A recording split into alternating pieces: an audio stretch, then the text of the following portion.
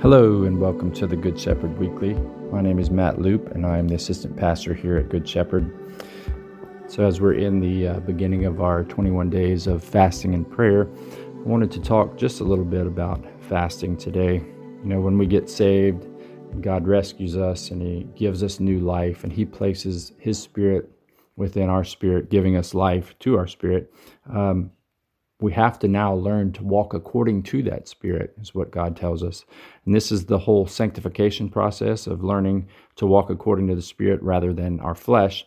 No matter if it's been one day that we've been saved or if it's been 50 years, it's still, we have to purposefully try to walk according to the Spirit of God rather than to what our flesh wants. So basically it's learning to live for God rather than living for ourselves.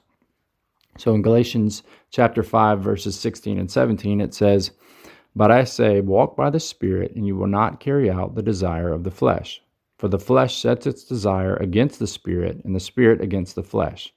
For these are in opposition to one another." So there at the end, it talks about the Spirit and the flesh being in opposition to one another.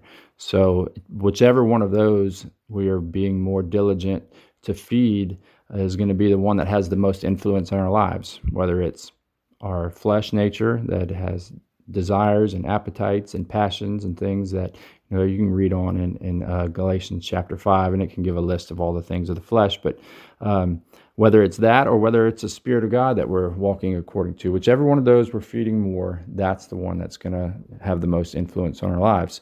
But in Romans chapter 8, verse 8, it says that those who are in the flesh cannot please God. So that should definitely be a goal and an aim of our lives, is after we've come to know Him, that we want to be pleasing to God. We want our lives to be pleasing to Him. So the Bible tells us that if we're wanting to be pleasing to God, we can't be walking according to our flesh, but more we should be walking according to the Spirit.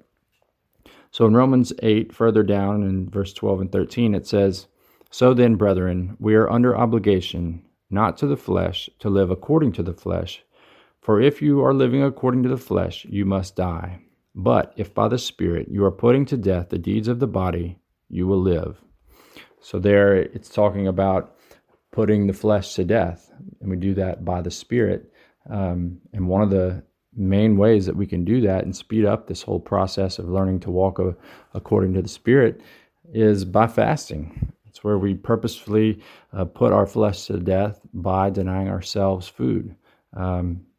It's more than just denying yourself food. You have to purposefully take any time that you would be eating and spend extra time in God's Word and prayer, drawing closer to Him. If we're not spending extra time in God's Word and prayer when we're fasting, we're actually just dieting. So we want to make sure that we're spending that extra time with God. But it doesn't quite make sense logically, if you think about it, why denying ourselves food is something that God has told us to do. But it's something that we've seen all throughout the Old Testament and the New Testament. And God would meet people there when they would do that, when they would purposefully set food aside for a time and to use that time to seek Him. He would meet them there. He would answer prayers. He would give them revelations. He would give them visions. He would do things in their life. At times there may have been strongholds in people's lives, and God would use that time of fasting to help bring breakthrough in those areas.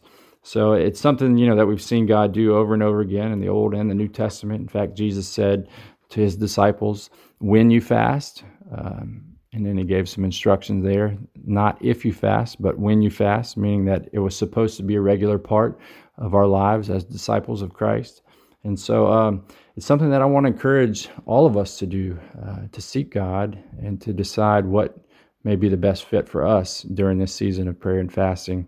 It may be new for some of us. It may be something that some of us have done for a while, but seek God and see whatever would be a good fit for you. We want to set ourselves up to succeed, and we don't want to set any super extreme goals, but do something that would be challenging. It is not easy, but we do want to challenge ourselves and trust God that as we do that, as we do what the Bible says and draw near to Him and see Him draw near to us, and as we seek Him, He says that the more we seek Him, the more that we'll find Him. and just trusting that God's going to show up there, that he's going to meet us right there with our faith, and just bless us in an abundant way and bring change to our lives and bring growth to our lives.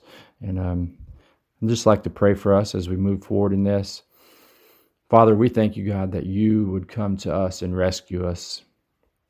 When we had no way of getting to you, God, you came to us in our weakest moment. When we were yet sinners, God, you died for us. And you gave us your Spirit, Lord, so that we would become alive with you. We would become totally righteous, God, not based on anything of ourselves, God, but all because of what you did.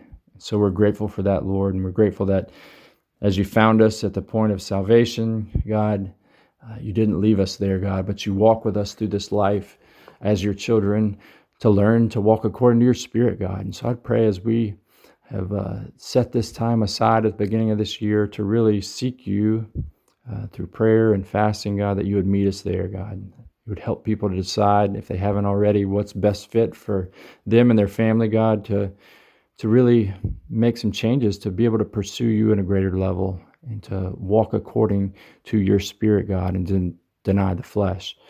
So I thank you, God, that as they do that, you'll meet them there, God, that you'll make your word come alive as they read, that you'll just give them revelation.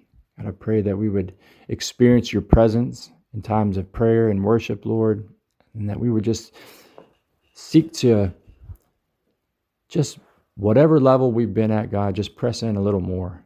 God, and we know that you're going to do great things, God. You're going to bring breakthrough, God. You're going to bring good things to our lives, God. You're going to help us to know you more. You're going to help us to become more and more like you, God, so that this world may be impacted to a greater degree by your Spirit, Lord, through us. And so I just thank you, Jesus, for all that you're going to do. We trust you for our family corporately, Lord, at Good Shepherd. We trust you for all the lives individually, God, for all the needs, all the people that have needs for health, for life, financially, whatever those may be, God. We're just going to trust you to provide and to meet all these things, God. We love you so much. We look forward to the testimonies, God, that'll come from this time, God, of seeking your face intentionally. And we just want to give you all the glory, all the honor, and all the praise. In Jesus' name.